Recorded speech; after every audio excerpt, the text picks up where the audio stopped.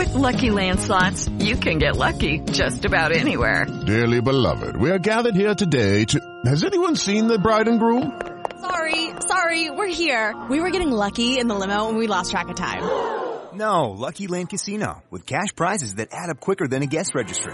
In that case, I pronounce you lucky. Play for free at LuckyLandSlots.com. Daily bonuses are waiting. No purchase necessary. Void where prohibited by law. 18+. Terms and conditions apply. See website for details.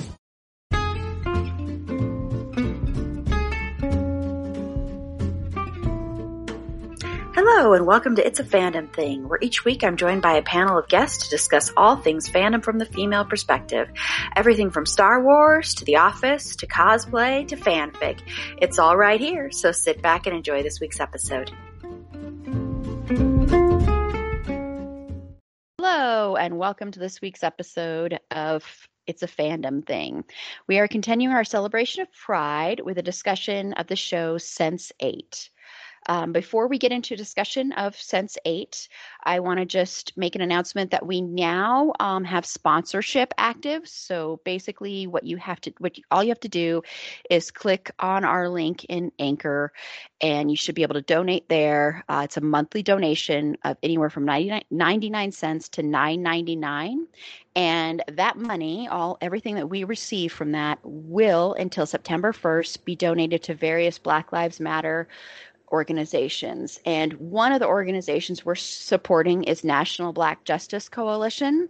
And National Black Justice Coalition is a civil rights organization dedicated to empowering Black, lesbian, gay, bisexual, and transgender people. And if you want to visit them, if you'd rather just donate directly to them, go to nbjc.org and you'll be able to find more information about them. And then we are also, as you've probably heard, we have one advertisement now and working on getting other sponsors. And any money we make from that, once again, through September 1st at least, will be donated to Black Lives Matter organizations. I am still working on trying to figure out the silent auction thing. I really do still want to try and do that. We do have people working on merchandise, so hopefully that will happen soon. And then also I want to mention that if you become a sponsor, we will hopefully either in the month of July or August be doing a random selection of one sponsor to be on a podcast, which will be to be announced. I'm thinking I might even let whoever that guest is decide what they would like to talk about. So that's one little perk you'll get for becoming a monthly sponsor of our show. So go ahead and check that out.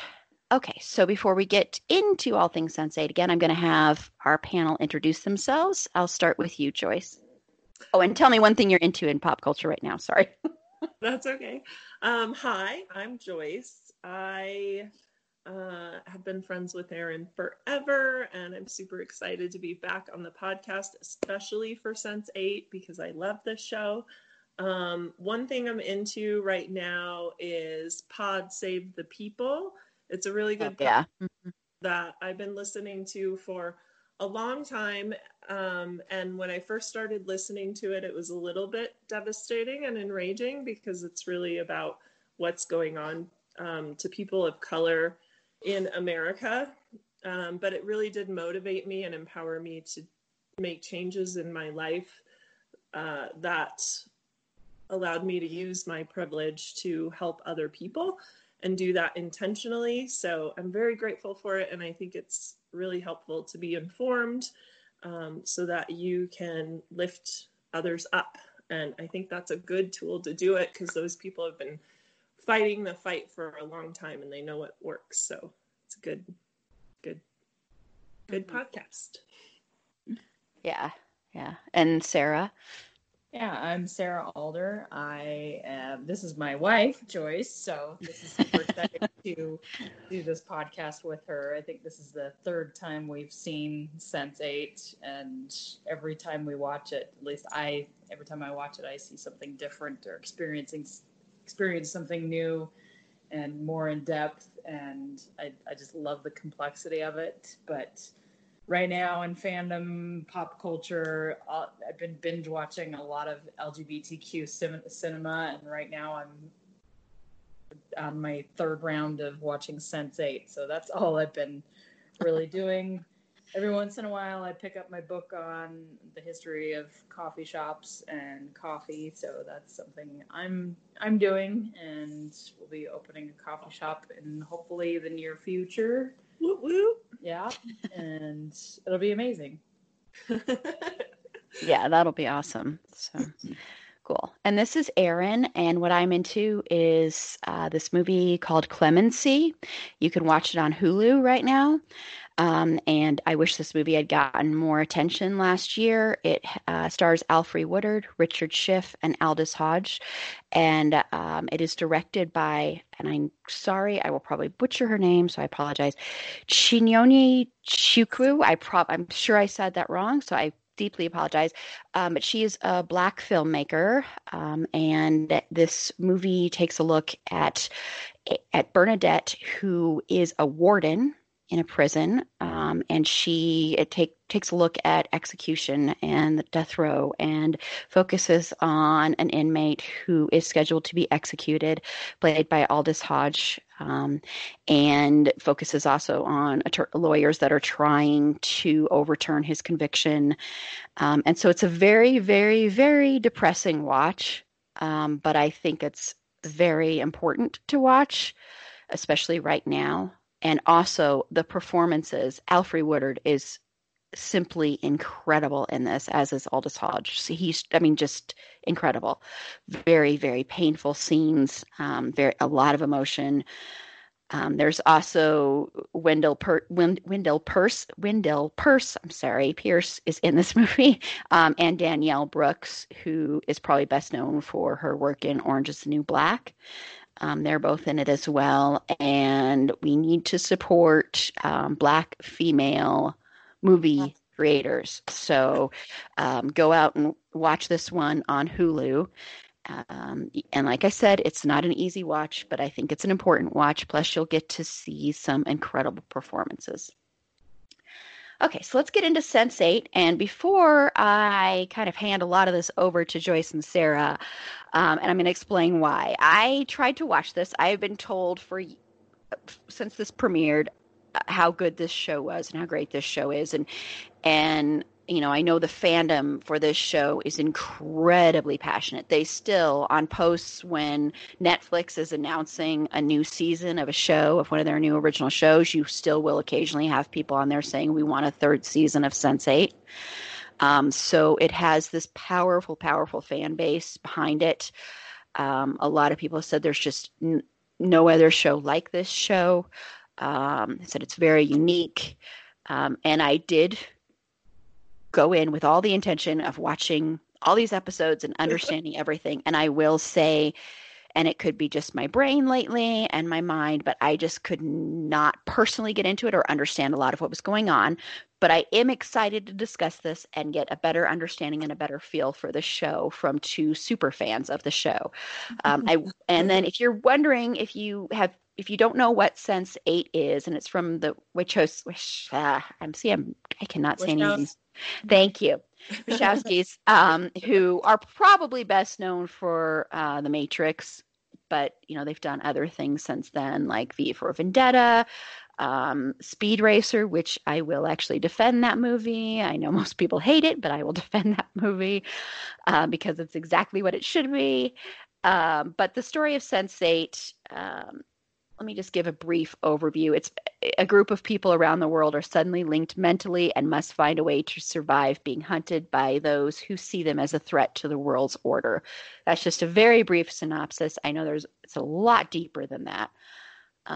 So what I first want to do is just ask you guys sort of what drew you into this show, if you have any favorite episodes you want to call out or storylines or anything like that before we get into the characters.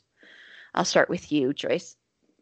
Yes. So Sarah watched this show before I did.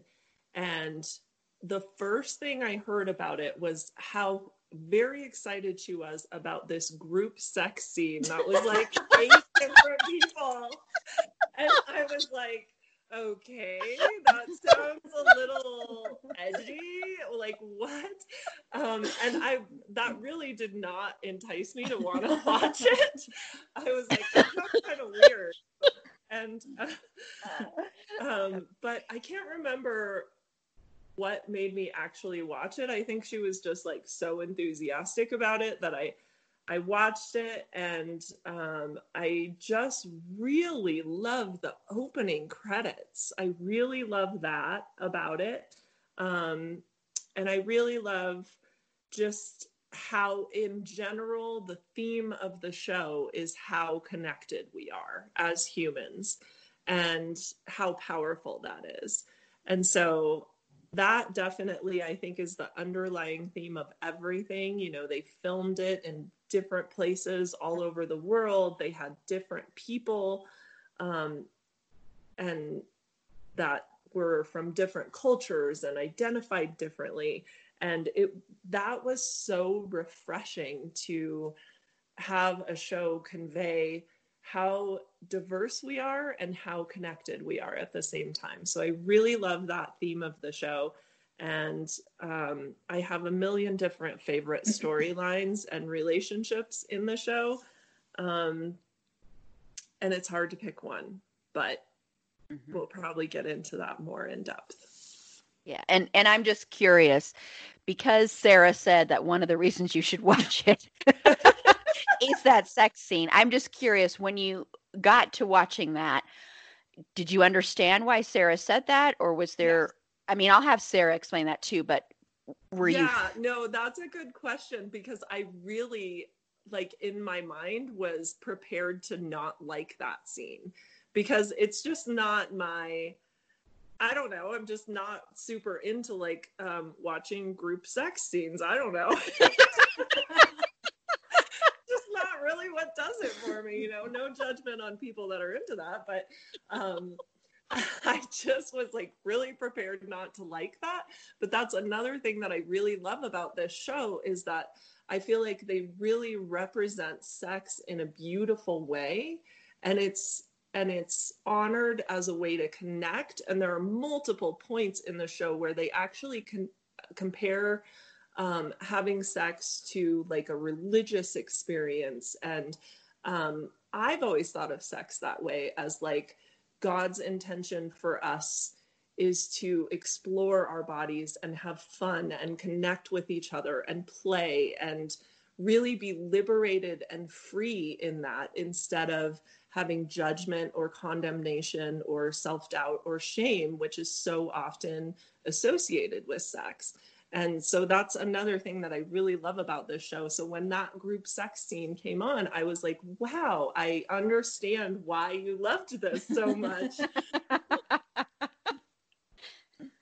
Yeah, because I mean, if you were to hear that, you'd be like, okay, this is why you're recommending a show to me? You know, I mean, It's really hard to describe. I mean, even if you are into that, even if you are into watching group sex, it still might be, you know, a weird thing to have someone say, this is why you should watch it. But, and, you know, coming from someone who, like I said, was completely lost watching this show, I will say I do agree with, I mean, there is a lot of sex in the show, but it's never gratuitous. It's never, what is the word I'm looking for? It never feels like they're like, this is a weird way to put it, but it never feels like the camera is getting off on watching people have sex. Yeah, It never, yeah, sense. it like you said, Joyce, it feels more like a celebration of the intimacy.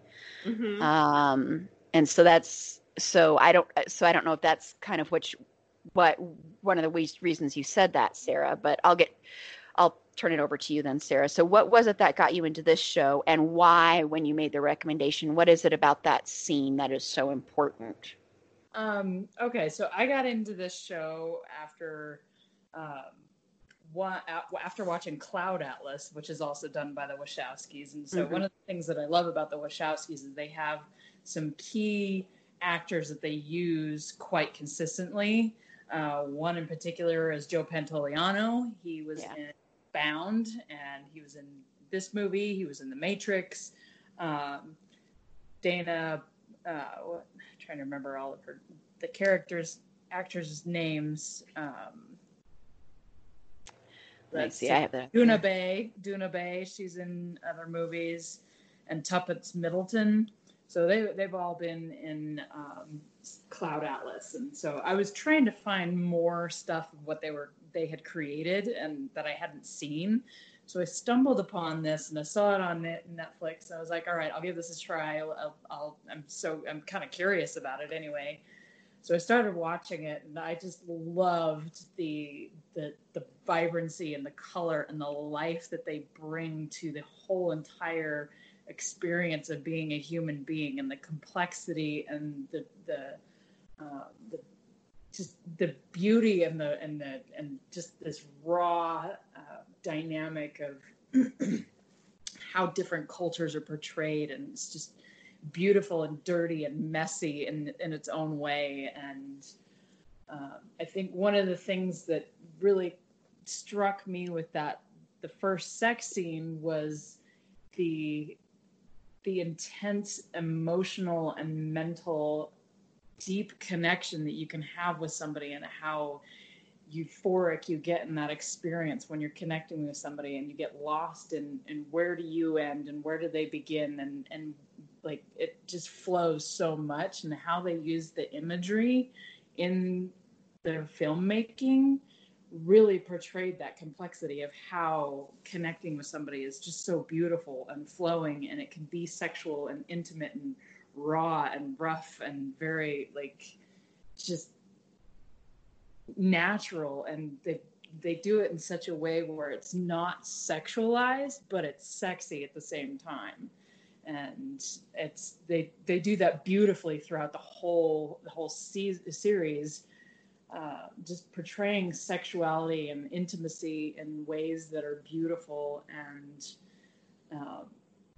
showing the human dynamic of just being vulnerable and intimate, and seeing your partner in such a beautiful way, and being seen in that experience too. And that's what really spoke to me. And you can't really explain that because I was so excited about it. I was like, oh my God, you have to see this. This is an amazing connection, and the things are happening, and there's explosions and fireworks, and it's amazing.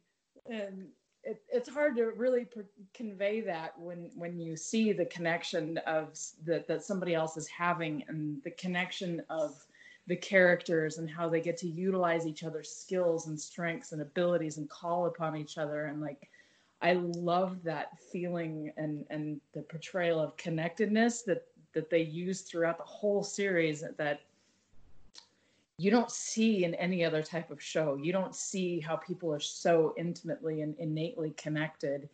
And they kind of give the storyline that they are a separate species from human beings, but they're also dependent on each other. And there's a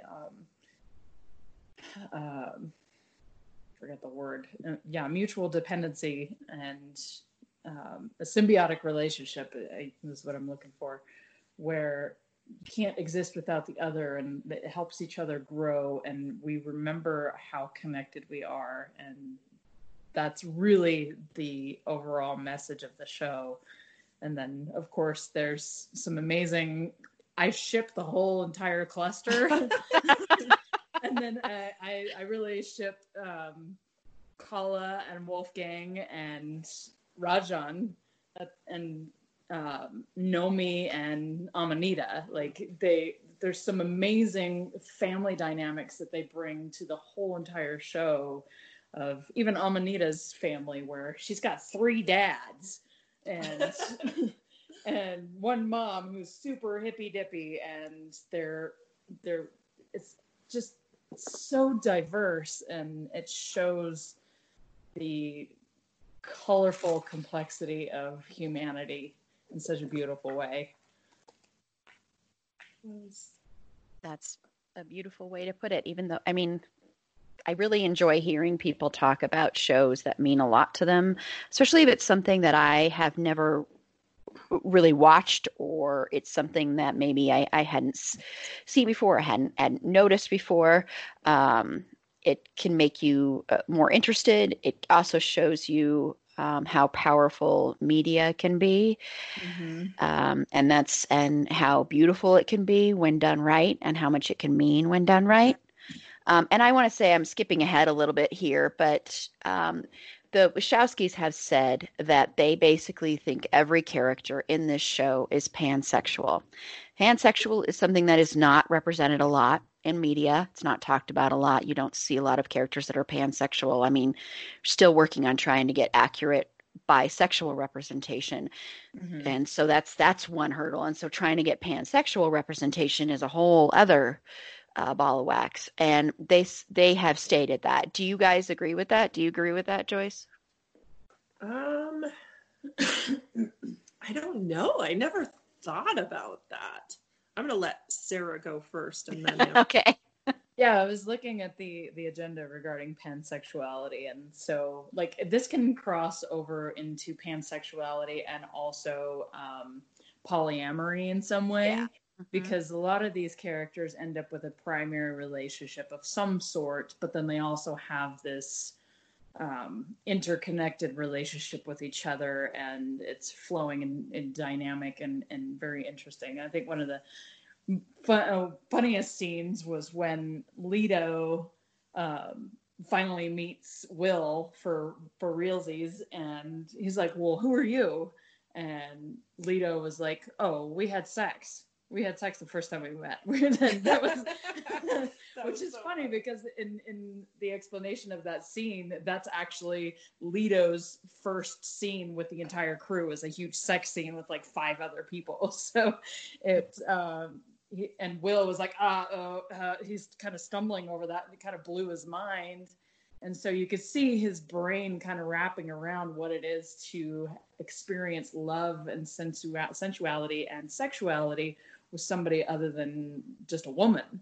And so that just kind of blew his mind. And so you see him evolve throughout the series, where he becomes way more open to a sexuality where it's really just genuine connection, and there's nothing wrong with being with a man or a woman, or I mean, he's with a gay man, and then he's also with a straight man, and it's just complex, but it's beautiful, and it's just it's messy, but it's I don't know any other way to describe it other than it being like a watercolor coming together, and it flows and it works. And defining a color doesn't necessarily take any power from it, but when it's all together, it creates a beautiful tapestry. And that's kind of how I see them conveying their pansexuality, that they all have their own individual colors, but they all together are making a masterpiece.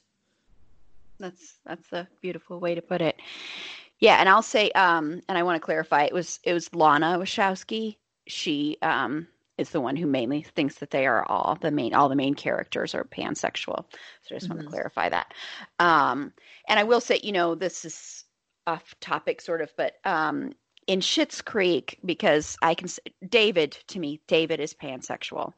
Sure. And when David describes that when he's describing wine, and how sometimes he likes a rosé and sometimes he likes a red, and he's open to this. And it's the most beautiful way to describe that. And what you were saying, Sarah, just kind of reminded me of that scene, because, it is very rare that you will ever see characters like that in media, especially in media that is going to be seen by a quote unquote mainstream audience.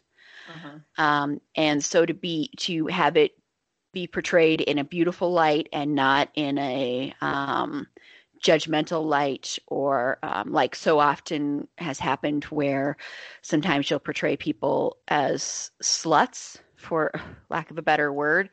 And so it's very unique when you see that, and we need more of it. So it's really, to me, it's awesome in this show that characters are pansexual, and that's a very, very, very unique thing.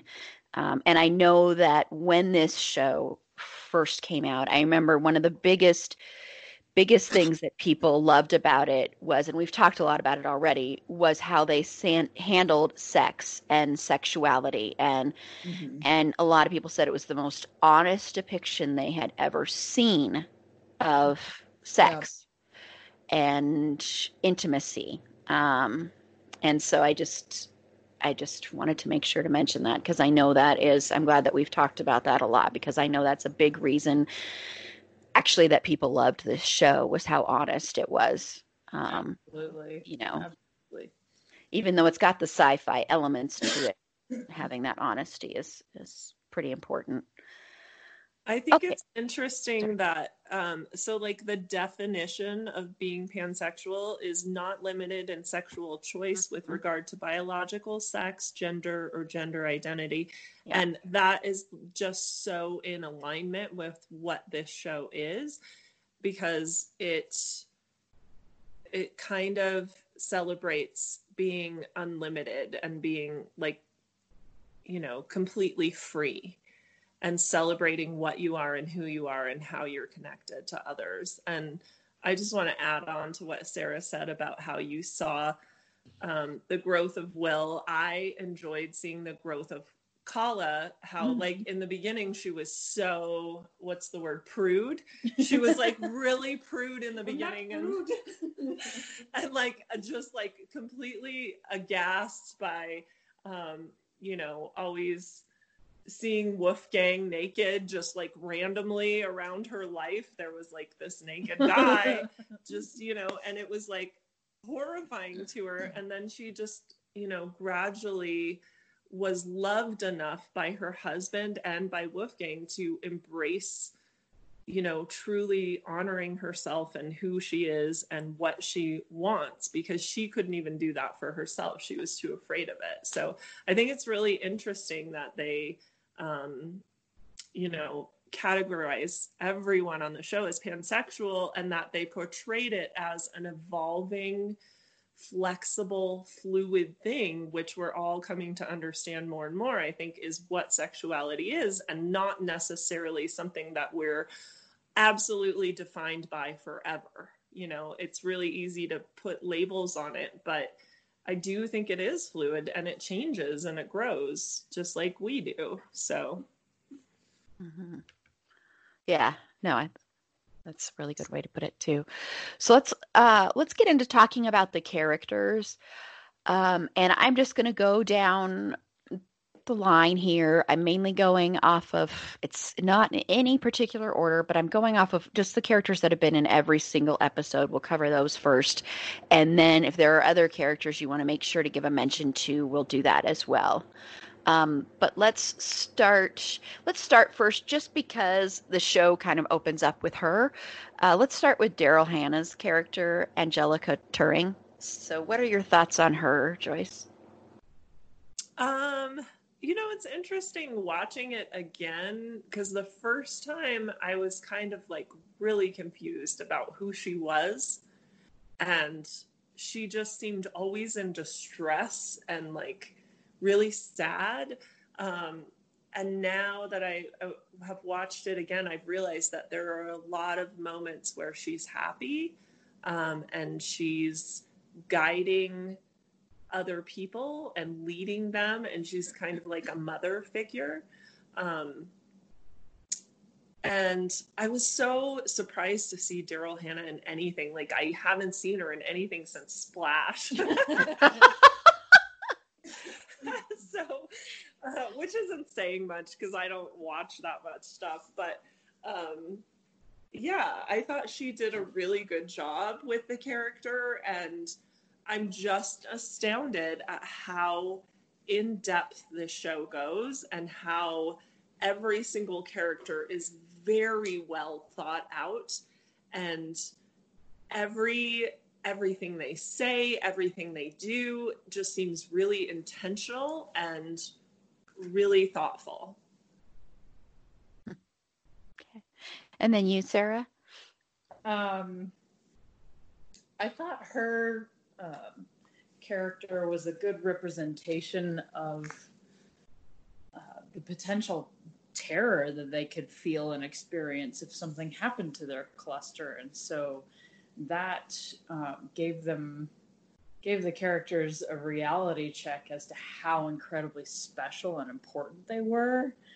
and you can see, like Joyce said, you could see the joy that she did have on certain scenes where she was just so happy that she could see her children of that cluster actually connect and embrace each other and embrace who they are and come together and show up for each other. But then there was also times where she was terrified for their potential suffering, because as a mother, you want to be able to protect your children. And so it was a really interesting portrayal of that motherly dynamic of you just wanting to protect your children. And she would basically die to protect them. And I thought that was a beautiful representation of motherhood to some extent. And she did whatever she could to protect her cluster, because she'd lost so much, but she also knew the cost of her actions that she took against her own kind. And so I think she was trying to have one last chance at redemption through this cluster. And that's definitely something that she did accomplish. Great. And I just remember her in the first episode and being a little bit confused about what was going on.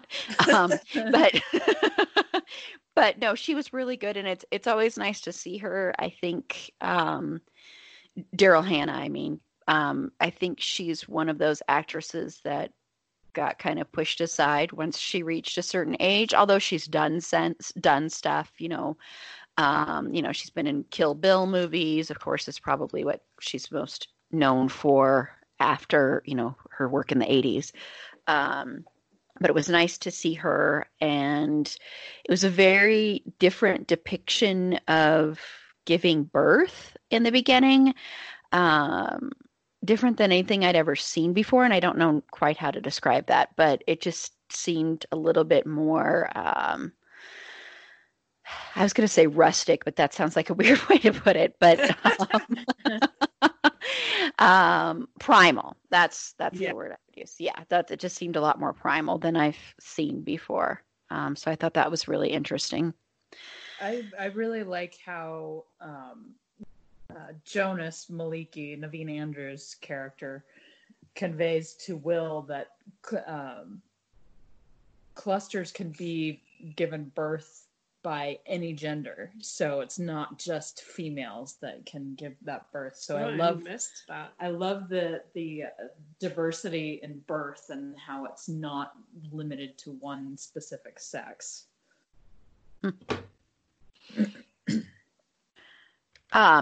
Okay, let's get into, how about Sun? What are your feelings on Sun, Joyce? Oh my gosh, I love Sun so much. Okay. Where should I begin? I love, the first time I watched it, I was like, why is she going to such lengths to help her brother and her dad? They are so terrible to her. They don't even acknowledge her existence, really, except to put her down. And I didn't understand it. And then the second time I watched it, I really understood that she was doing it for her mother, because her mother was dying. And she basically said, please take care of your brother. Your father loves him, but it doesn't mean he loves you less. And so that gave me a different lens to view her with. And she did so much stuff to please her father and try and get in his good graces. And she learned how to fight, and she basically, did whatever she could to get him to pay attention to her, and he just never did. And then she sacrificed herself and still was, basically her brother tried to murder her. And through all of it, she was so, one of the things I love about her is she says very few words, but she's a force. You can feel her strength. Mm-hmm. You can feel her power, and she doesn't need to say much to have great impact, you know? And I just think that's so refreshing to see a woman that has that kind of power, and to see a woman just like kicking ass through the whole thing is just like so empowering. I love that. And I love her relationship with her dog. Like every other character has like friends and family that mean a lot to them, and for her it's her dog, and I like totally can relate to that so much, that like her, you know, the big prize that her friend gave to her on her birthday was like in prison, was like a drawing of her dog. And it was like, you know, I just love that they honored that those relationships can be as precious as human relationships. And like the first thing she wanted to do when she got out of prison was go and visit her dog. And it was like this beautiful reunion. And I just love that. So I love what a badass she is. And I love how, even though she's really powerful, and she gets victimized a lot by other people, she never is a victim. She never is. It's cool. Yeah, and I, of course, which will be a shock to none of you, but I, of course, relate to the dog thing too. So I like dogs more than most people. So. Yeah. And then your thoughts on Sun, Sarah? Oh, Sun is like, I love how she shows up for Capheus and is his vision of what Jean-Claude Van Damme is, and like the spirit of Jean-Claude, and I think that's a great representation, because she does have that strength and that resilience and that courage that he is always trying to tap into, and she's a great representation of that. But I also like how her inmate that she's a cellmate with, she says to never lose her soft heart, and she has the heart of a bird, and it's so gentle and delicate, and that's so true. And she's like got this like genuine softness and delicate nature about who she is, and you could see it like when she's not intensely fighting. She's very delicate, but she, like Joyce said, she doesn't play the victim. She just is a gentle, genuine person, and she is a woman of few words, but when she has that passion, it comes out in her fist. And one of the ways that she described that really well is that she said in one episode where she puts everything that she loves into her hand and balls it into a fist, and then she fights for it. Mm-hmm. And I love that representation, because that is really an indication of who she is as a character. And so she puts her passions before her, and that's what she fights for. And it also, her character also conveys that you can be a smart, successful businesswoman and be a fighter and not be a victim. And so you can have all these different dynamics and representation of who you are as a woman, especially as an Asian woman. She's not just one specific thing. And oftentimes we get stuck in the stereotypes of what Korean or Chinese or Japanese women are. And we always, at least for me, I typically envision somebody who is either a home caretaker of some sort that has given up all of her identity in order to take care of her family and her husband and her sons, and doesn't get to live their dreams in any way, shape, or form. But Sun is a counter example to what is possible. I like that. And then your thoughts on Nomi, Joyce. And I want to say first, before we do that, I just want to say really quickly that it's important to recognize that The actress that plays Nomi is a trans woman in real life too, and we've mentioned this on a couple of episodes that it's really important for representation and for trans actors to be able to play trans characters. So I just want to mention that really quickly. Joyce, your thoughts on Nomi? Nomi is just so endearing because she's so, like, I love in the part where she's like, why do I show up in these moments? Because I'm a bigger chicken than like most of the people here. Because she is a little bit afraid, but she is brave. She fights through it. But as like compared to the other people, like she's not out there beating people up or anything like that. She's like really good on the computer and can fight in that way, but she's not as physically strong in the same way as a lot of the other characters are, and I find that really endearing about her, because she is super strong in a certain way, but she also comes across as super delicate. I don't know.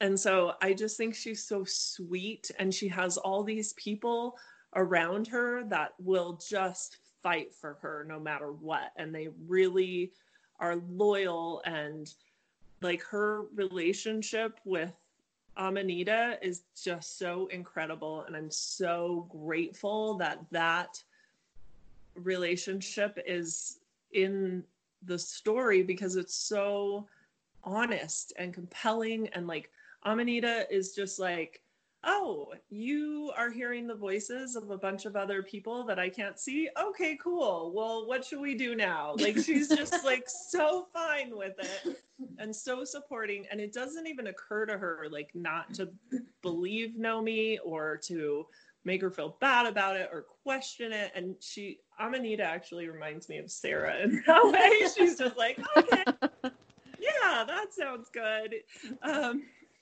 And so I love Nomi for what she stands up for, how she stands up to her family and defines who she is, even though it means that they're, completely rejecting her. And that she surrounds herself with people who truly have her back and love her and honor her.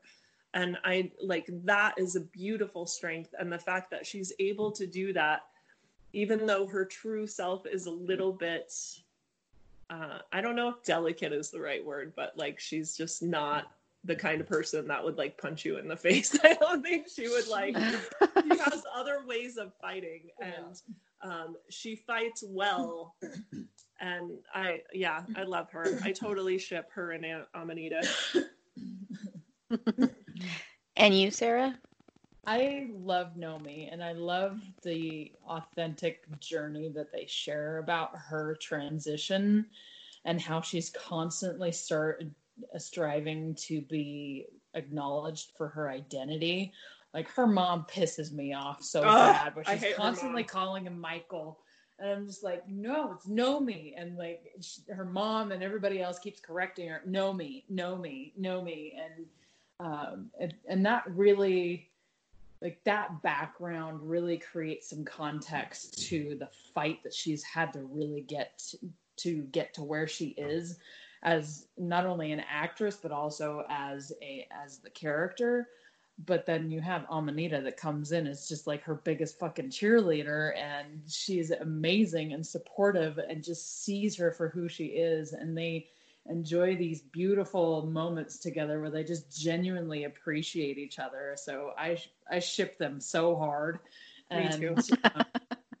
I think another one of the dynamics that I definitely want to call in is how Bug comes into the picture and tries to wrap his head around his Nomi changing from Michael to Nomi, and he's like, oh my god, but he still calls her buddy, which I love. I think it's great. It's so cute because I've had guy friends that have called me buddy, and it's endearing. And so I think I just kind of related to that a little bit, but just I love their three-way dynamic of how supportive and inclusive they are of each other, and how they have Bug come with them on their Christmas adventures when he's like, oh my God, I get to go. And he's just so excited that he gets to be part of like a family. And he's just genuine, and he honors Nomi for who she is as a person, but also like really supports her abilities as a hacktivist, and she really plays to her strengths. And that's really what she brings to the table. And she's very knowledgeable. She's got this amazing skill set that none of them have. And she is there to help everyone in her cluster. And it's really amazing to see how everybody brings their skills and abilities in a very particular way. Can I add to that? I also love Bug. And the first time I watched it, I was like, this guy is really kooky. Like, what is his deal? And then, like, as you watch the show, you realize that he's just got this golden heart, and he's kind of a goofball, but he genuinely wants the best for his friend. And he like hugs people when he first meets them. And he's so, so sweet. And just to add to the whole conversation about sexuality and the transgender thing, like I love how they convey sex scenes between Nomi and Amanita, because it's truly passionate. They're actually having orgasms, and I think there's a lot of mystery around that, and like people aren't really informed about it, and I'm certainly not completely informed, but it's really beautiful to see people of all different identifications and different,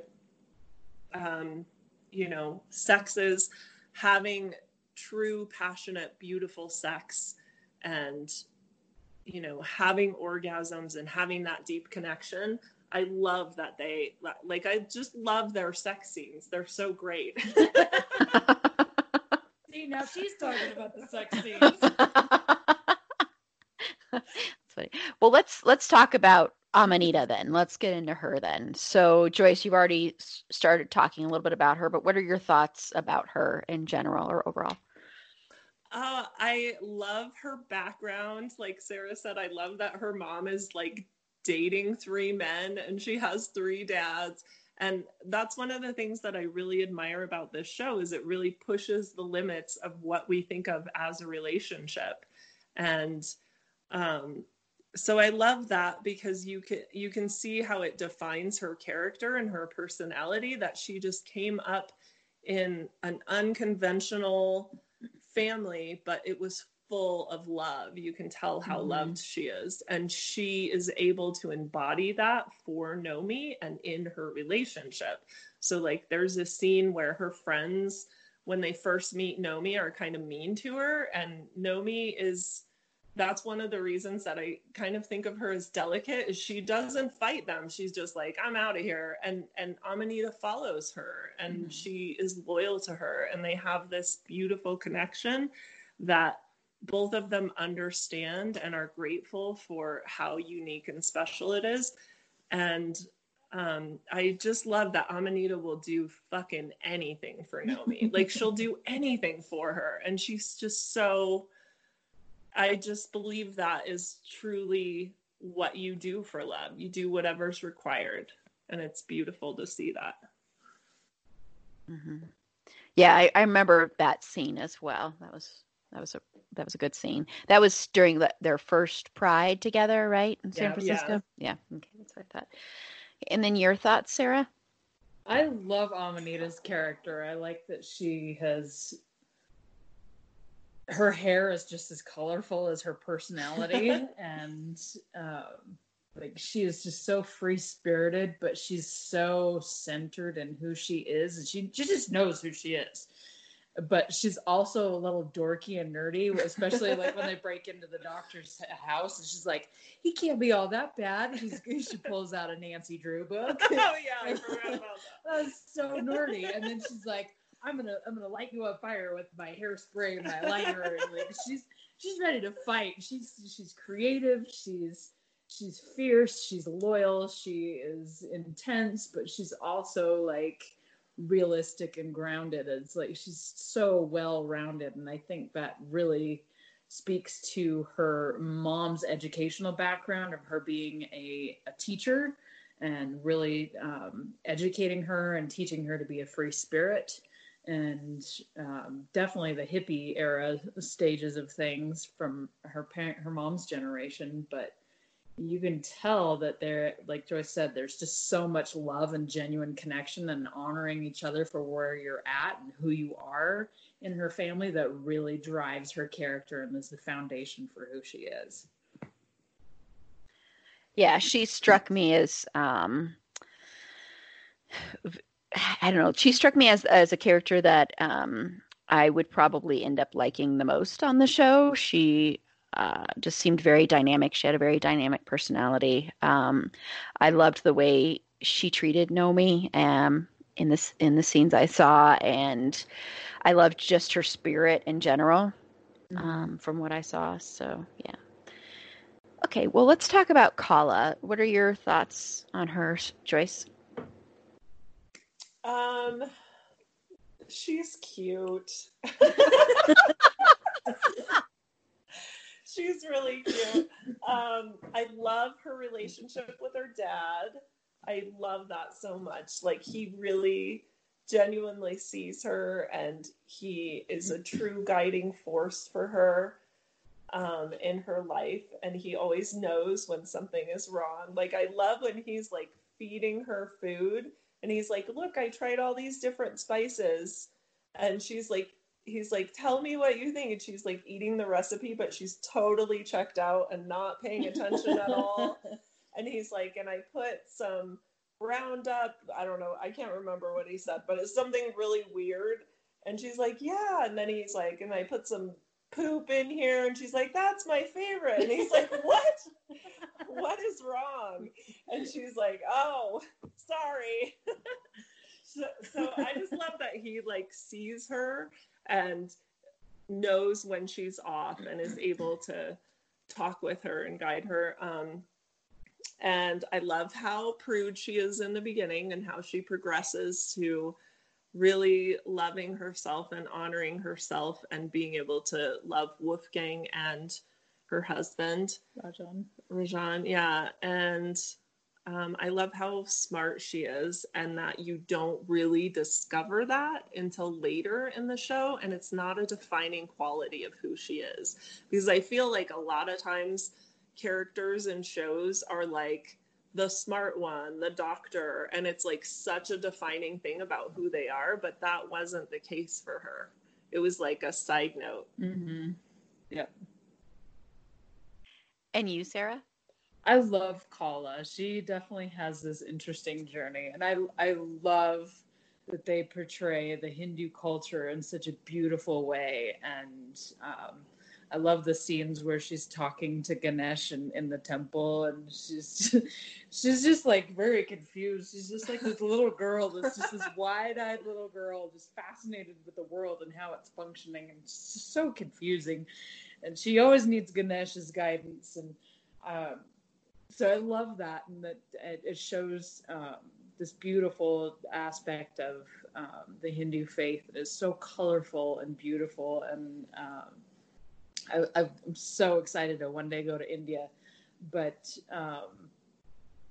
yeah, her character, she has this major evolution. And one of the things that she told Wolfgang in one scene was that there's something bright and beautiful in you, but then there's also something dark and terrible in me. And that really shows the balance and things that all the cluster members were pulling in and out of each other, and like really striving to get each other to live authentically. And Kala doesn't come to that until later in season 2, where she actually she gets shot, but then heals and realizes how much she just really wants to be with Rajan, but she also wants to be with Wolfgang.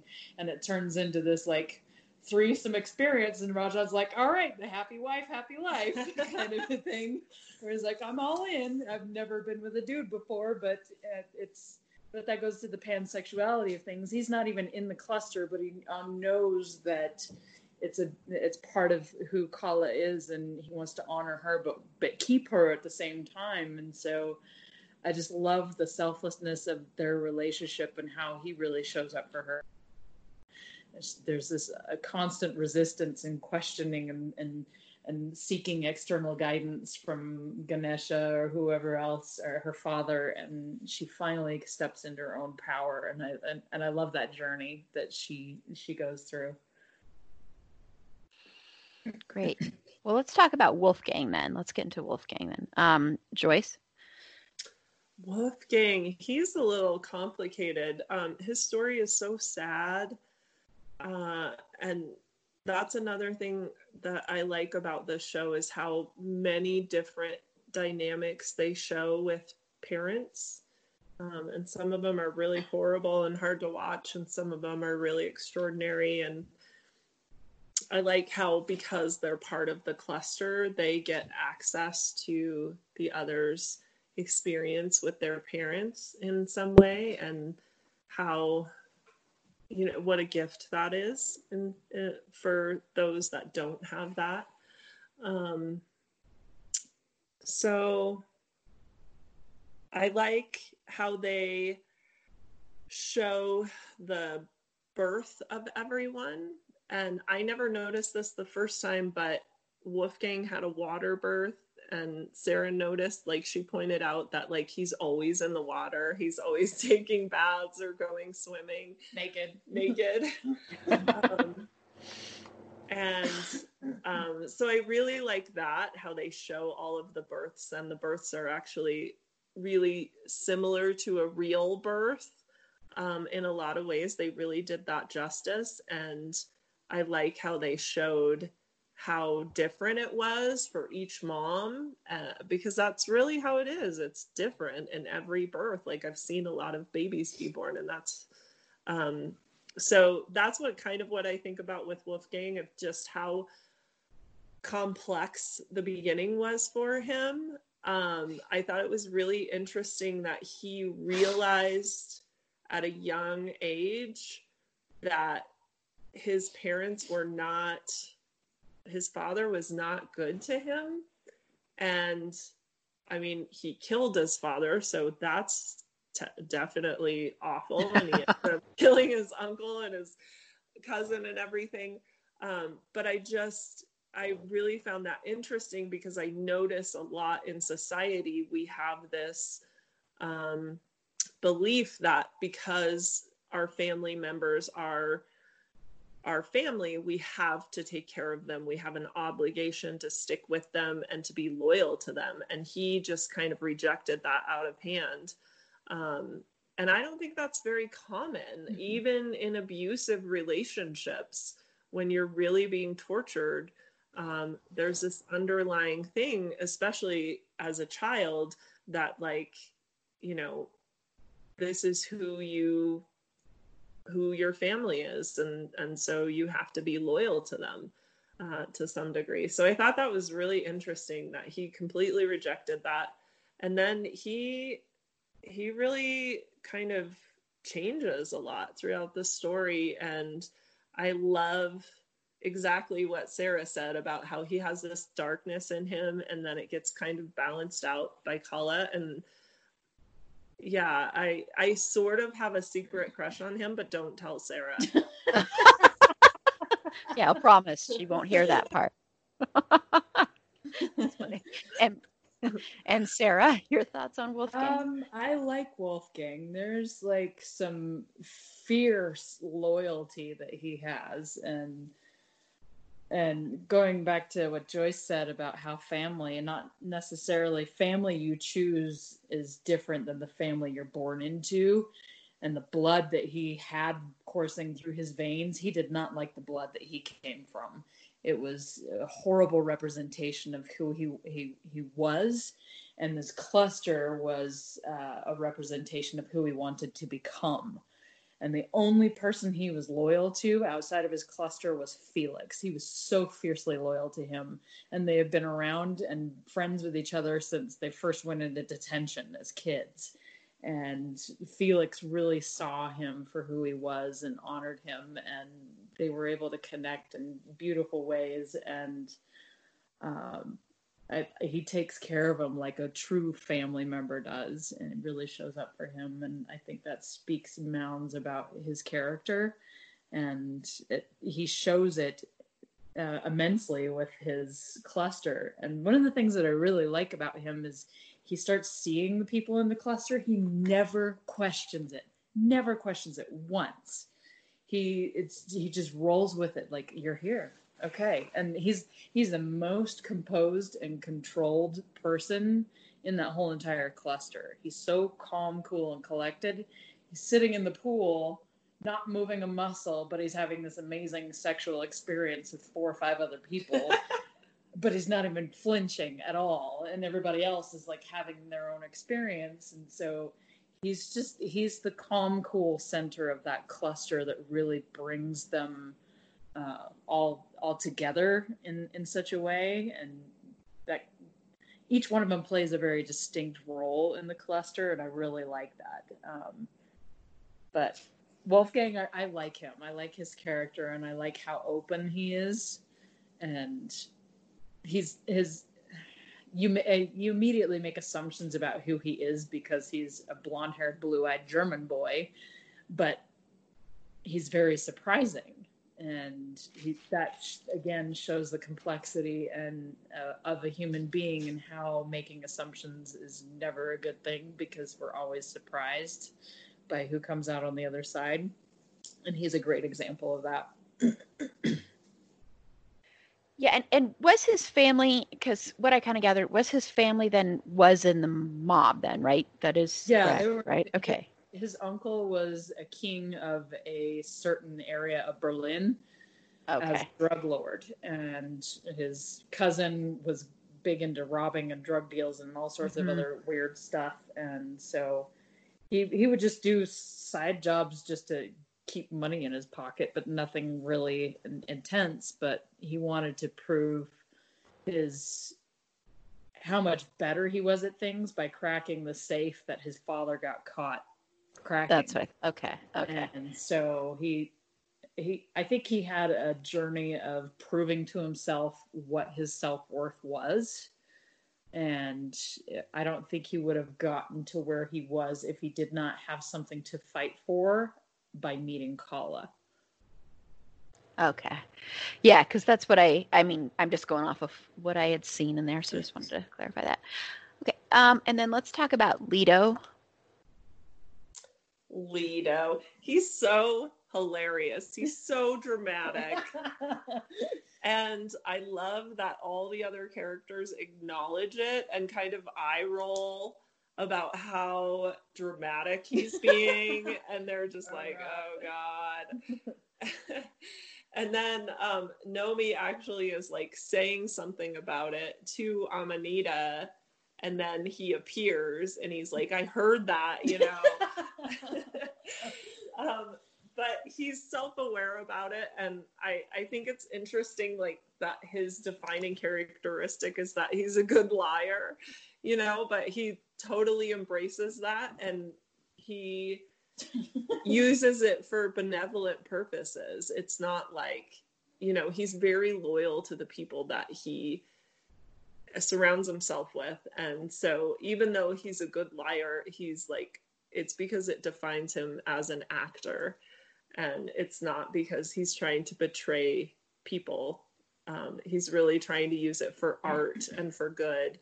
And I love his relationships. I love how his boyfriend, what's his boyfriend's name? Hernando. I love how Hernando really is totally loyal to him, but expects him to be the best version of himself and won't allow him to get away with less than that. So I thought the scene with his mom was really incredible after he came out. And I thought the scene where he comes out and he tries to go home and all the press is at his house. Oh, that's powerful. And he who is he talking to? Nomi.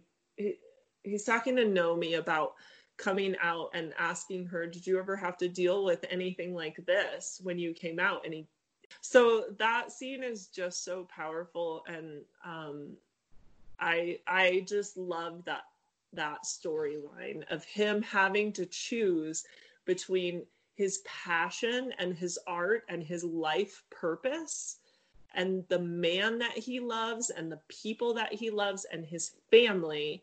He has to choose between all of that and recognizing that he's gay. And so it's just such a powerful storyline. And when his mom, comes back and says, I really know who my friends are now because none of them are here now that you're out, but I love you anyways. Like that moment, I was just like so relieved on his behalf because he was so afraid that she was going to reject him. Mm-hmm. And so I love that he finally comes to embrace who he truly is and that he surrounds himself with people that truly love him. And you, Sarah? I love his character. He's like that little gay brother you have, and I just absolutely ship him and Hernando and Daniela. They're such an amazing little throuple. It's the best way to describe it, but I just love their dynamic and how they just come together and their journey coming out and how supportive they all are. But Lido, he is very dramatic, but also what I love about him is that he feels things so intensely and so deeply. And he's just so sensitive. Like when Sun has her period, he's like, I've got my period. I don't know what's going on. It was so irrational. He's like screaming at people in traffic and crying. And then when Hernando breaks up with him and he's like eating a pint of ice cream, and we've all been there, just sad eating ice cream and crying. And then he downs a whole blender full of margarita. And he's sad crying in the bathtub with one flip-flop and one sock on, and it's just a hot mess. And that just shows that raw intensity of like losing the love of your life, like that despair, and he just feels it genuinely and honestly, and then he realizes his mistake and he does everything he possibly can to get Daniela back from Joaquin, and he does the best he could. And one of my favorite scenes is when he goes back to the bar and orders a bunch of tequila shots. I can't remember if he had 6 or 8 different tequila shots. So I was like, oh my God, I'd be on the floor. 1 tequila, 2 tequila, 3 tequila floor. That would probably be me if I had to take that many that quick. But I love that beautiful moment between him and the bartender where he just genuinely says, I should have said no thank you, and I could have treated you better. And he told him, this is a stolen kiss because my heart belongs to another. So he's just such a soulful romantic. I love that. And just how incredibly, like his acting really comes out through his eyes. He is really an eye actor. Just like Brian on Queer as Folk, like you could really see the emotions and the intensity in his eyes, and he brings that to his character, and it's beautiful. And I love him and Hernando together, and Hernando is just like that grounding force of like, okay, we're gonna stay off social media. You're going to stop eating chocolate cake and ice cream and stop binge watching your favorite show and pouting. And like, he's watched this movie like 7 times and he only watches it when he's sad. I love how they honor where each other is at, just let each other be. But then they're like, okay, now you've been here long enough. I'm going to reel you out. Let's try to get you back on track. And they're so supportive and loving towards each other. And, I love how Daniela adds some extra flavor to their whole relationship, but think had he not had Daniela and Hernando to come out and really truly express who he is, he wouldn't be the person he is today. You can see the openness and the joy and the more comfortable he is in his own body as a human being as his character goes through the season, the second season. And I like that about him. Can we just talk about Hernando and his grace with being in front of a whole class full of college students, and then they like reveal his picture with Lido, and how amazingly he responds to that. It's just incredible. Like, did you see that scene, Erin? It doesn't ring a bell, honestly. That doesn't mean I didn't see it, but it doesn't ring a bell. Yeah. He like, just instead of getting defensive or trying to explain, you know, why there are pictures all over the internet of him with his lover, he transforms it into a conversation about how, you know, that picture could be viewed as, you know, just like gay porn, or it could be viewed as two lovers caught in an intimate moment, you know, truly conveying love to each other and unaware of the camera. And it's just so beautiful how he spins it around when he's being attacked. And that happens multiple times in the show.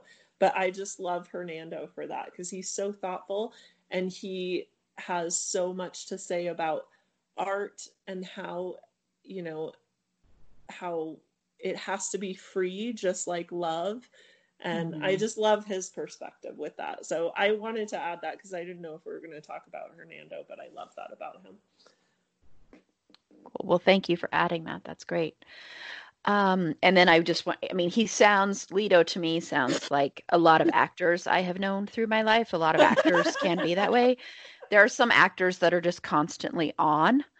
And then there are a lot of actors that are incredibly shy. So that's a misconception about actors, is that people think they're always like acting and that they're very, very gregarious. And a lot of them, they use acting as a way to come out of their shell. And yeah, a lot of actors are incredibly shy people. That's interesting. I didn't know that. Yeah. And with the eye acting, you know, I've said this before.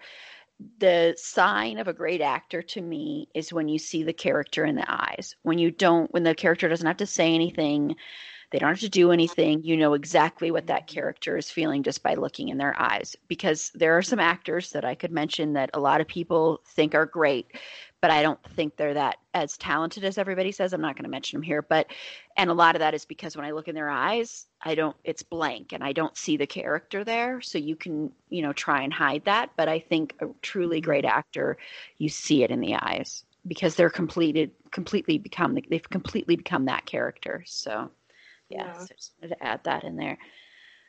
Okay. Well, let's talk about Riley. Your thoughts on Riley, Joyce? I love her relationship with her dad. Can I just say it's so nice to see women, especially older women, having good, positive relationships with their fathers. It's so nice. It's like, oh my gosh, this does happen. So I just love how sweet her dad is, and how, I love the scene of when she goes to the symphony and her dad is playing in the symphony and she like gives him some ecstasy. Him and his friends, she's like dealing to her dad, which is so funny. I love that scene, not just because of the birth of everyone, but just because I love the relationship with her dad and her, and how they genuinely are themselves. And I love when he's like waiting to pick her up from the airport and he's like playing the ukulele. It's so cute. And I like how they kind of layered her character and like started to reveal her past trauma and how her husband died and her baby died. Like you would never ever guess that when you first start watching the show. You think she's just like this young partying DJ, and then you realize that she's just doing that because she lost what was truly important to her, and there's nothing else to do really, and she's just trying to cope with it. And so I like how complex she is, and it's surprising. And I love her relationship with Will and how she, supports him and understands that even though he has to stay medicated so that Whispers can't find them, she still knows how important it is for him to like call his dad, and she tries to do special things for him to like celebrate his birthday. And it's dangerous, but she I think truly understands the value of life and how precious it is, because she already lost the ones that were close to her. And Sarah, your thoughts on Riley? When I first watched this show, I was a little iffy about her, but one of the scenes that I really liked her in is the What's Up episode, and she's sitting out on that hill in London, and she's just looking at the sunrise and just being alone and contemplating life. And I think that was just a real true capture of her essence of her character, where she just is genuinely just trying to connect to some peace and enjoy these beautiful moments that come up. And she has some intense complexity to her character, and I don't think she really comes out as who she is until really into season 2, and that's when she starts becoming more connected to other clusters, and is basically the I don't want to say matriarch, but like the primary female in the cluster, and is trusted to go meet the council that is protecting Sense8, and she's in tune with something different and unique that the rest of them don't have that connection with. And I think that does tie into the fact that she has been a mother, and she knows what it's like to want to care for another life. And I think that was her role that was passed on to her from Angelica, to be that motherly figure of the group, to ensure that their safety and their prosperity is protected. And it's interesting just thinking about how that plays out, and just how Will and Riley together are kind of the protectors of the cluster in a very specific way. And it's really interesting seeing her growth, and just seeing her more, I don't want to say confident, but more like she has a high sense of a higher purpose. And so she flows into that really easily, even though she has these moments of questioning herself. She trusts where it's taking her, and it's an interesting journey for sure. Even in the beginning, where she was talking to her drug dealer boyfriend and these other drug dealers, where they were talking about the drug that makes you feel super connected, and like she had no idea that she was about to be experiencing that without the drug. And these humans were trying to chase down that experience of feeling connected, and like that synthetic version to the real version she was going to experience. It was probably monumentally different than what she could have experienced if she had taken it. And who knows what that would have done to her sensory connection with the rest of her cluster if she had even done that drug. Would it have debilitated her connection? Would it amplified it? Would it have done something else? Like, so it's interesting thinking about the potentials of if she had made a choice down this specific direction, what would that impact have been? And yeah. And with that episode that you're talking about, is that episode where they all sing "What's Going On," the Four Yes. Non-Blondes song? Okay, yeah, because I remember, because I am such a music geek. Yeah. And anytime music plays a pivotal role like that, where everybody is experiencing the same song or singing the same song, it's kind of like my all-time favorite movie is Magnolia. And there's a scene in Magnolia where they all start singing the same Amy Mann song. I love that scene. Yeah, and it's so powerful because you see how music connects people. And so I just wanted to mention that because I really liked that scene a lot. And then also going back to a little bit of the dad stuff, it is very rare that it's not necessarily very rare that you see positive dads being portrayed positively, because you do see that. But it's very rare that you ever see that, I think, in a realistic light, I guess, if that makes sense. Yeah, exactly. And yeah, so, and I mean, I can't speak from experience, but I know that, seeing that is a very good thing to see, I think, and to see more of that, especially if it's realistic and not in this dreamscape of like, this imaginary dad that doesn't really exist, so just wanted to say that. Yes, that's a really good insight, Erin. Yeah. Yeah, because you guys have mentioned fathers a lot throughout this conversation. That has come up a lot. Like I've heard that more than moms being mentioned. I mean, there is motherhood, of course, is a big thing, and moms are brought up, but I've heard so much brought up about relationships with fathers and dads, and I just thought that was interesting, so I wanted to mention that. Okay, so, and I know that from what I saw, there is also a very big, impactful relationship with this character's father, Will. What are your thoughts on Will, Joyce? I haven't put a lot of thought into Will's character, honestly. There's so many characters to think about in this show that I feel like I could watch the whole series again and probably analyze Will more in depth. But what I have thought about is yes, he definitely has an interesting relationship with his father. More what impacted me was like his relationship with Riley. And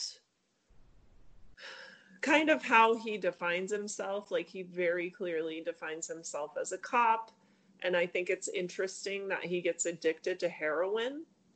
And then he's just kind of able to come off of it, which is also interesting. Like they don't really show him struggling with that.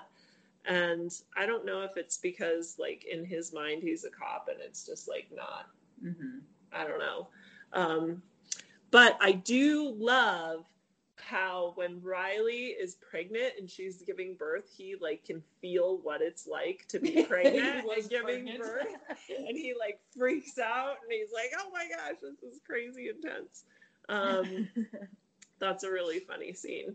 And yeah, I never noticed how much he is kind of a protector of the cluster until you mentioned that, Sarah. But yeah, that's kind of true. And he does a lot to sacrifice and to save everyone. Yeah, Sarah, your thoughts on Will? Will took some time to grow on me, and I think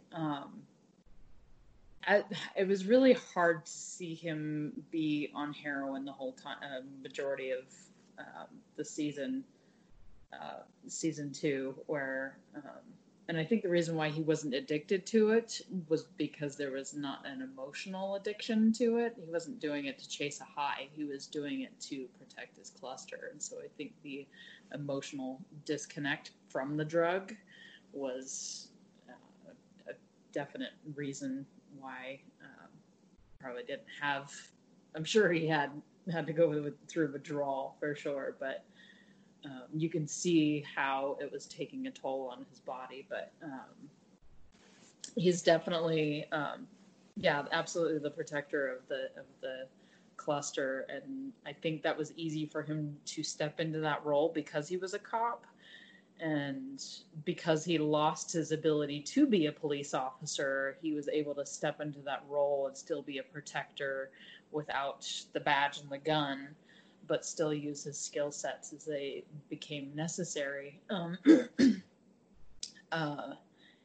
He definitely has some growth that happens, especially around his sexuality and his connection with the rest of his cluster. And it's not just focused around Riley.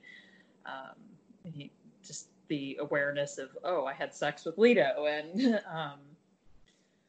just how he recognizes and acknowledges his just innate leadership ability to help facilitate the group moving forward. But he also doesn't take it as a place of power, like he's better than. He's just a guiding force and happy to leverage the skills and abilities of the rest of his cluster. So he's kind of,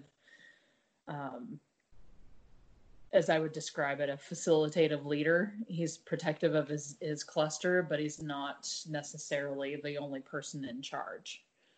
And I like that about him. Great. Wonderful. Yeah. And he had a very interesting relationship with his father, right? I mean, that's a lot of the reason he became a cop was because of his dad, right? His dad was murdered. Is that correct? Or no, that's not why he became a cop. Why did he become a cop? He became a cop because his dad was a cop. His dad was a cop, and he was trying to find out what happened to Sarah, the little girl. Oh. He wanted to find out what happened to Sarah. So when he was a kid, he could see, he was connected to a little girl because he was a sense person, and he had to go to a therapist because everybody thought he was like crazy because he could see this little girl all the time. And then his dad became a cop to try and figure out what happened to the little girl. Is that what you said? No, his dad was already a cop, but Will decided to become a cop because he wanted to find out what happened to Sarah. And it comes out later in season 2 that Sarah was actually a Sense8 too, and Whispers was finding all these gifted children and doing experiments on them. And Will was connected to Sarah, and everybody else that was Sense8 went to visit Sarah's parents' house saying, I've seen your daughter, and this is what she looks like, what the experience is. So everybody that you see throughout the 2 seasons has pretty much seen Sarah as a little girl. And so she kind of becomes this icon in the Sense8 community of, like, this is like one of the, almost like a guru of some sort that helps you transition into being a Sense8 and what that means. And so Will made a promise to Sarah's mom to find Whispers, who actually killed her, or it's implied that he killed her, and bring him to justice. So that way Sarah's mom can have some sense of peace. And he said in the episode where Nomi and Amanita went to visit Sarah's mom, he told them that he lost his vision about why he became a cop until he looked up on the stage at the day of his graduation and he saw Sarah there, and he was reminded of his purpose of being a police officer. So he was driven by something very different than most police officers are. So he wanted to find justice for Sarah because that was a childhood tragedy that he could never figure out. And he always got so much shit for it from his father and the rest of the people on the police force because everybody thought he was crazy. Okay. See, that's something I must have missed there. But thank you for clarifying that, because I thought it was interesting. That's very interesting. Okay, well, are there any other characters that you guys want to make sure get a mention? I mean, I'm assuming you guys probably want to mention Whispers. I don't really want to focus on Whispers. He's a Okay, dick. then never mind. The only other one in the cluster that we haven't talked about is Capheus. Okay. Did we talk about? We didn't talk about Capheus. Capheus, I like his character. He's very super optimistic, and he's definitely a fighter, and he wants to have that constant courage. And I love that he always goes to Jean-Claude Van Damme for his inspiration and like just his perspective about those films. I've never seen any of those films, but I'm not a huge Jean-Claude fan. But I totally get the appeal, and he uses him as kind of like a guiding totem throughout his life, and which I find very interesting. But I really like his relationship with his mom and his best friend. I cannot remember his best friend's name, and the big drug dealer's daughter that he ends up taking around for her medical appointments. Like they have this little playful dynamic about being secret comic book characters, and she's Diana Prince, and he can't expose her identity. And it's super cute. And I had to ask my daughter if I could ship people that aren't in an actual like love relationship. So that was nice to get that clarification. Yes, you definitely can, because I was like, can I ship somebody that's not in love with each other? Yeah. So it's he has some serious driving skills, and I know that he always shows up for people in moments of sadness, and he brings some intense joy. Like when Riley's on the airplane, he's like, "Oh my God, you are above the clouds! Like those are clouds! Like that is amazing!" And he brings so much beauty and context and clarity to just gratitude for the small things in life, and I love that about his character. Yeah, I like how the beginning kind of shows him with his mom, and how, you know, he's doing everything that he can to pay for her medicine because she has AIDS, I think. Mm-hmm. And even, you know, doing stuff that you can tell kind of goes against his morals, but he's really trying to save his mom's life. And I just love their dialogue together, because she's just like, I'm, you know, if I wasn't here, you wouldn't have to work so hard. You could just enjoy your life. And he's just like completely brushes that off and just is like, no, Mom, today something good is going to happen. I can feel it, you know? And he's so kind to her and so compassionate with her. And then they go back in the story and they talk about how he had a younger sister when he was about 8 years old. She was born, and he really loved her and he wanted to take care of her. But his mom, you know, didn't have any milk, and they couldn't afford to feed her, and they had to take her to the orphanage. But they really portray, even though that was such a loss for him and his mom, and it was really hard, like she was his example of being the person that said, I can feel something good is going to happen today. And like she kept having him focus on the bright side and the good, and she was the example of that for him. And then he became the example of that for her later on. So I just really love that story, and I find it so endearing. And I like that in the beginning, he doesn't feel at all like a hero or a leader, but because he can embody other people who can fight, he accidentally becomes this like amazing badass that he didn't, you know, he always has admired that in other people, and all of a sudden he can do it. And then he kind of realizes how much is expected of him because he has those abilities, and people want him to run for office and start advocating for others. And he definitely steps up to the challenge, and it's really cool to see that. So I just love that part of him. And I love how this is just another example of how intentional this show is. And I could watch it over and over again and just always catch more things. Mm-hmm. So, you know, they switched the actor from season 1 to season 2. And the first time I watched the first season, or the first episode of season 2, when they switched him over, I didn't catch it at all. But the second time I watched it, I realized that like the whole dialogue is like a tongue-in-cheek about how they acknowledge that they switched the actor, but they're not going to say it outright. And basically it's like Coffeus and his friend talking about how, you know, the heart of a person matters more than the face. And then his friend is like, hey, you kind of look different. And he's like, yeah, I've been going to a different barber. And they just like, it's so tongue in cheek and like so on the nose, but really, you know, kind of playful. And I just love how they dealt with that, and how it was just kind of like, yeah, you know, this is still the same show.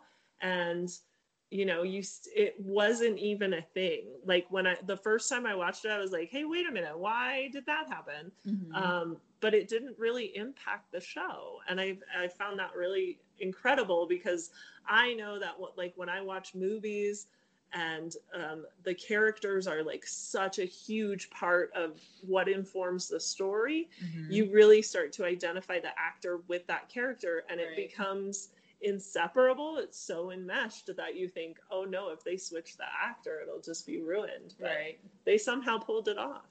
Yeah. Great.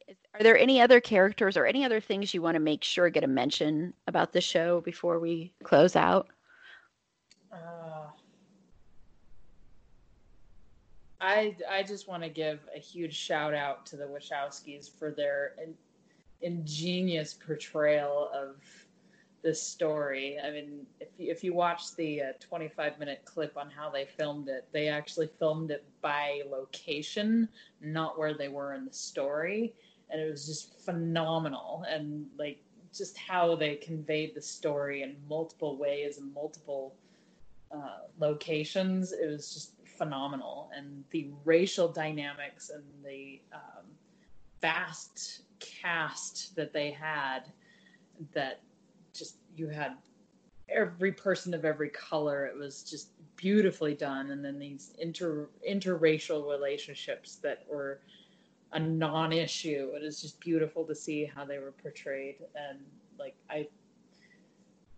the Wachowskis are brilliant at portraying these high concept, high level things in such a beautiful way. And they tell a story within a story within a story. And then you capture some more details that tell another story. And like Joyce said, we can watch this over and over and over again and catch something different. And it takes you deeper into the story. And so I can see why there's tons of fandom about this show for sure. Yeah. Yeah, it's a huge, huge fandom. Yeah. And the wiki on fandom, the wiki for Sense8 is pretty extensive. So if you ever want to check that out. And then what do you think the lasting impact of this show could be or has been on media in general, on representation in general? Joyce, what do you think the lasting impact has been or can be?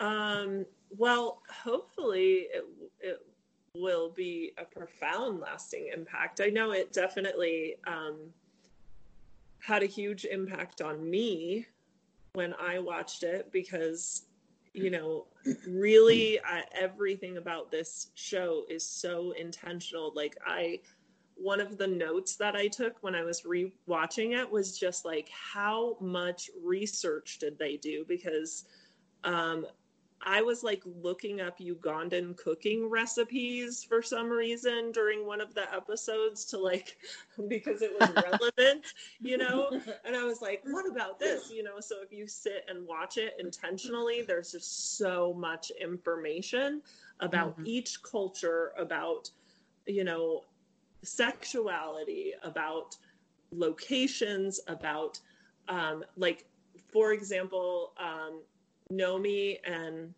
Amanita are like doing all this research and reading books together about quantum physics and how people are actually entangled with each other at distances. And it's like so interesting how we literally are connected to each other in a way that like most of us don't even understand. So I think like they thoroughly thought about every aspect of the show and honored so many different cultures and so many different ways of life in like a very informed and thoughtful way, and told a captivating story while they were doing it.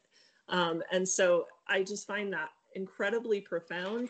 And I think that they come from a place of belief that things are unlimited for us and we truly are free, and what we are limited by is just our own beliefs. And they convey that in so many aspects of the stories that they tell. And so I hope that that liberates other storytellers and other media and other people to begin to think that way, because I think that that is the true example and the true intention of how we can lift each other up, is by living our best self and being our best self and being that example to other people so that they can see that it's possible. And so I think that they've done that here. They've shown other people what's possible. It's cool. That's really beautiful. And then you, Sarah? The lasting impact, I think, is, at least for me, is seeing how amazing it is to choose our own family and who we surround ourselves with.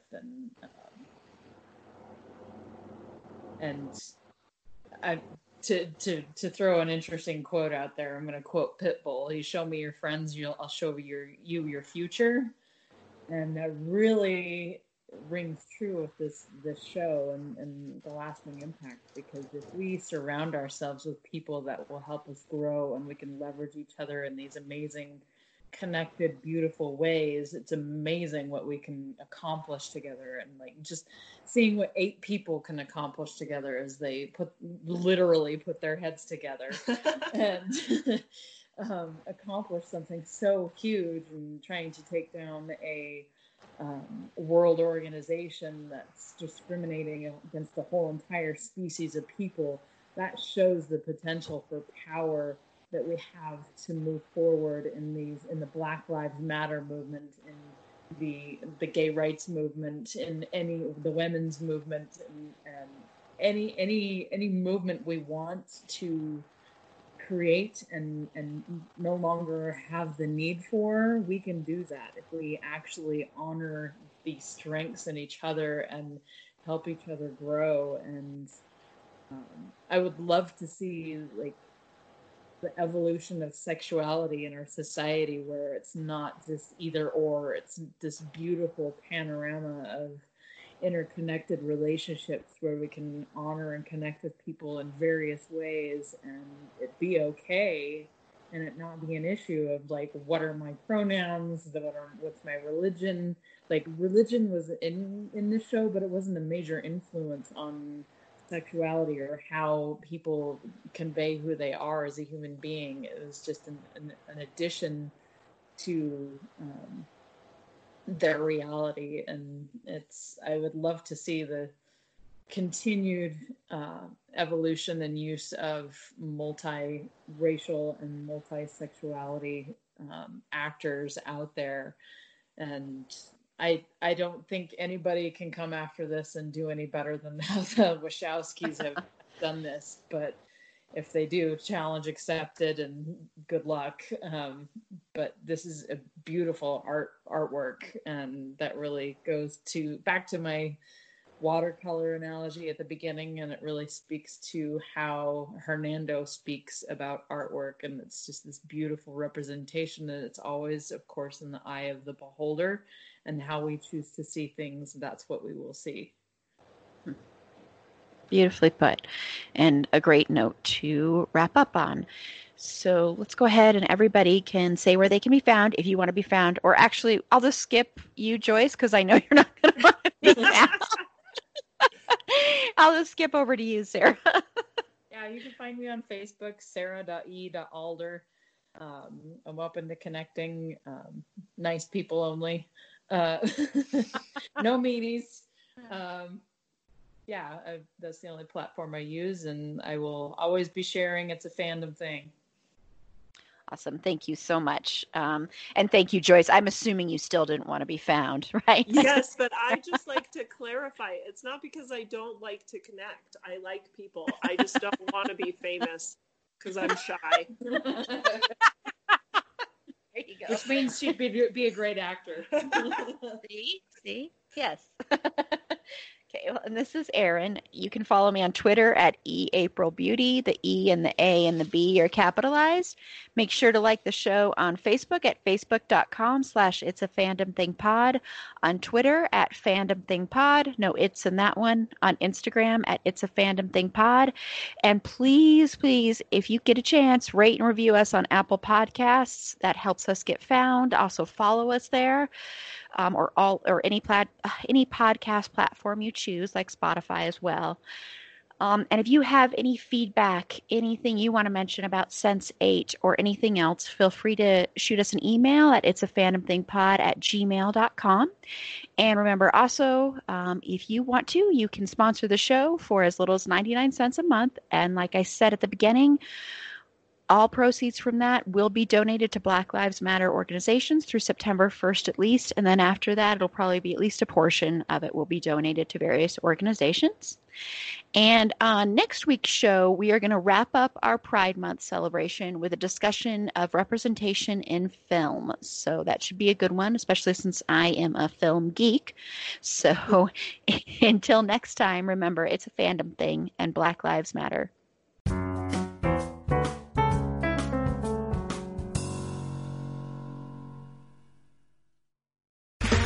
Okay, round two. Name something that's not boring. A laundry? Ooh, a book club.